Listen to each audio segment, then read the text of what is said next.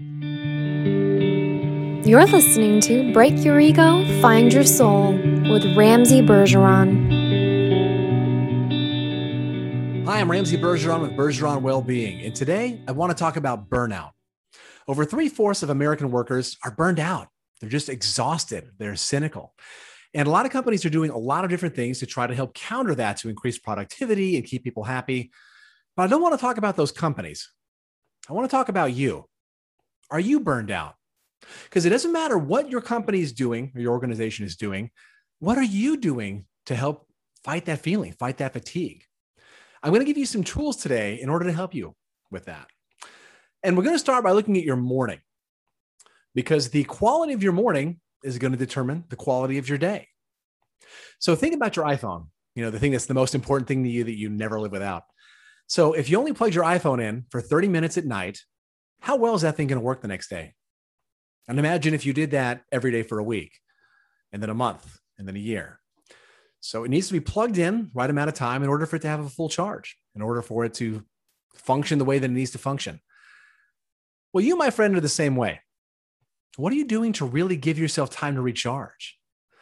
Are you one of those people that when you wake up in the morning, you drink half a cup of coffee and you zip out the door as fast as you can and get to work and just begin your day like that, like full of chaos and catabolic energy? Are you really setting yourself up for success that way?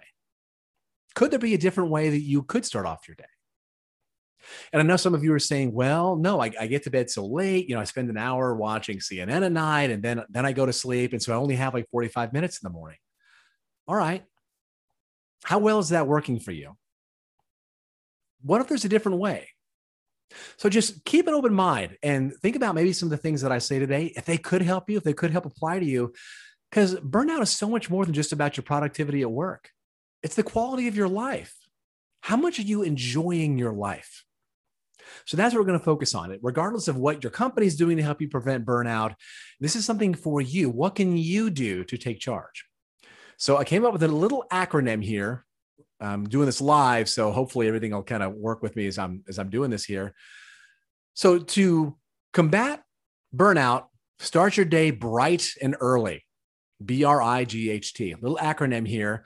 And we're going to kind of go through this one by one and see what that means. So the B, we're going to talk about boundaries. Establishing some boundaries, both for you and for the people you work with. So for me, a boundary that I have in the morning, I don't look at my email for the first hour that I'm awake. I don't check my text messages for the first hour I'm awake. And that thought may terrify you. But a boundary, I want to make sure something's clear here. There's a quote by Mark Groves I think is very important. Boundaries, let me rephrase that. Walls keep everyone out. Boundaries help show them where the door is. So you're not telling people, I am totally inaccessible. I'm not valuing what you have to say. What you're telling them is, from this time to this time, unless it's an emergency, I'm unavailable. And using automation can help you with that. Sending up an automatic email response that says, hey, I am unavailable from this time to this time. If it's an emergency, call me. Or better yet, if you have another coworker that is available, then check in with them. Say, hey, if I'm unavailable, please reach out to so-and-so. Another helpful thing that boundaries help establish that people overlook, when you don't have boundaries, you are actually hurting other people from growing, because they're reaching out to you instead of figuring out problems for themselves. When I was personal training, I would have people text me from the grocery store like, hey, should I buy this or that? And my response would usually be something like, make a decision. We'll talk about it next time I see you. So think about the last, like maybe someone sent you an email and you don't get to it, or you don't even see it for a couple of hours later. And then when you reply saying, hey, about the thing you wanted, how many times have they said, oh, well, never mind, I already found the answer out. So when you establish a boundary, you're forcing people to be resourceful, find things out on their own. And that way, it's also a better use of your time to be doing something else. Now, when you set the boundary, it should be clear, concise, and consistent. So make sure that it's well worded. Everyone kind of understands where you are. It's not kind of nebulous, especially when you're dealing with coworkers in the corporate world and what your responsibilities are. And again, if you need help with that, automation is a great way to help you establish boundaries with email auto responses, with whatever your voicemail message is. Just great little tips to help out there. R is ritual. What are you doing in the mornings for that, let's say, hour before you go to work? And I use the word ritual and not habit on purpose, because a habit is mindless. There's a saying in Buddhism where a monk is sitting there meditating and a guy comes running by on a horse at full speed. The horse is just taking off. And the monk says, "Where are you going?" And the guy says, "I don't know. Ask the horse." That horse is habit energy. How many of us find ourselves just pulled along just from the mundane habits that we have established every day without even thinking about it? Like, you probably wake up, you get your cup of coffee, you're not even thinking about it. This is just automatic, monkey mind routine. Well, but whenever we have ritual, what ritual allows us to do is it's with purpose. Ritual is intentional. It's aware. It's a decision you've made in order to help make your day the way that you want it. You're designing your day. It's a planned out structure. It allows you to be the driver of your life instead of the co-pilot or passenger. So whenever you do ritual long enough, yes, it becomes habit. But it's important to realize that habit, just as it is, just without you having a mindful impact on it, is just totally mindless. So creating a ritual that works for you in the morning, setting yourself up for success. This is when I want to wake up. I'm going to have my cup of coffee. I'm going to do a couple of the other things on the list, hopefully, before I run out the door to work. So try to establish a ritual that's going to work for you to help just make you a happier person. Just kind of work on that work-life balance, so you're not just waking up half energized out the door down to work. I is intention. What do you want for the day? What is your plan for the day? If you're just getting pulled along from one fire to the next and you don't sit there and think about, what do I intend to accomplish today? You're not going to be as successful. Well, it's kind of like if you get in the car, you don't know where you want to go. Well, that's where you're going to end up because you don't know where you want to go. Energy flows where intention goes. So if you want to really channel your energy towards things that you want to accomplish, you have to know what it is that you want to accomplish that day. And are your values incongruent with those intentions? Thinking about, what do you intend to do? Is that in line with what you want to do? And if you're a manager at your company, is it in line with what your organization wants to do? So making sure that you have congruency of values with you, your organization, and with what your actions are, because your actions need to be matching that intention. So that's intention, why it's important. To help you determine if intentions are important or not, or what your intentions are, G is grounding. Ground yourself. And that can mean meditation, centering, just kind of learning to detach from the thoughts in your mind so that you don't go down that thought spiral. How many times do we let a thought enter our mind and then it just starts going crazy from there? So when we ground ourselves by meditating, centering, however you want to, think about it, it allows us to create space between stimulus and reaction.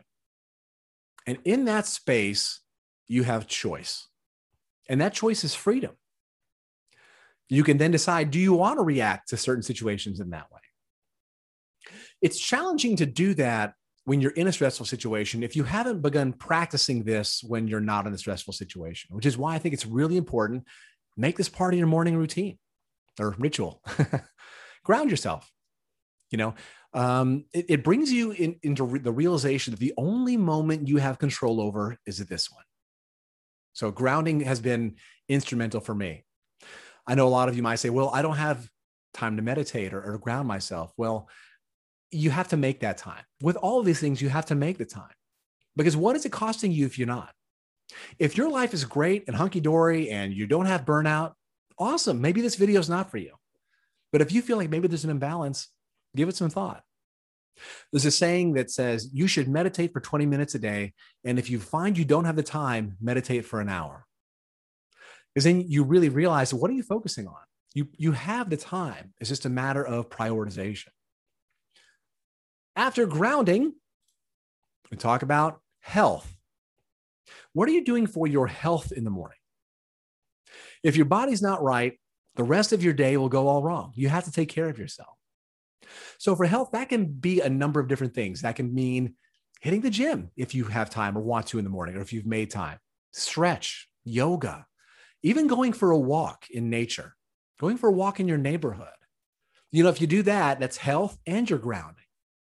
Just taking care of your body, because it really impacts your energy throughout the day. Just once you get moving, you start to feel better. You start to clear your head. Anything, just do something for your health in the morning. And then T, trust the process.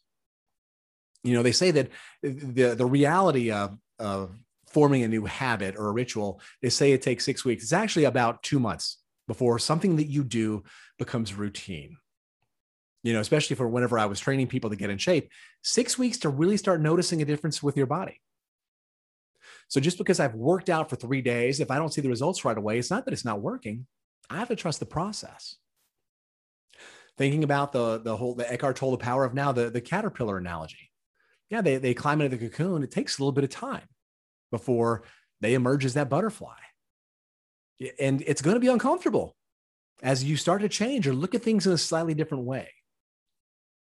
But again, ask yourself, if you're not making the time in the morning for you to just have that energy and take care of yourself, what is it costing you? And no matter what your company or your coworkers or anyone else might be doing for burnout, what are you doing? What are you controlling that's within your control, which is just your thoughts and even more importantly, just your actions? What are you going to do to take care of you? So, and if you have any trouble with that, feel free to reach out. After all, I am a coach, and you can reach me at bergeronwellbeing.com. Hope you found some of this valuable. Give it a shot. I'd love to hear about if any of this worked for you. So please tell me in the comments if you found any of this helpful or useful, or what your big takeaways are. Thank you so much for listening. Have a great rest of your day.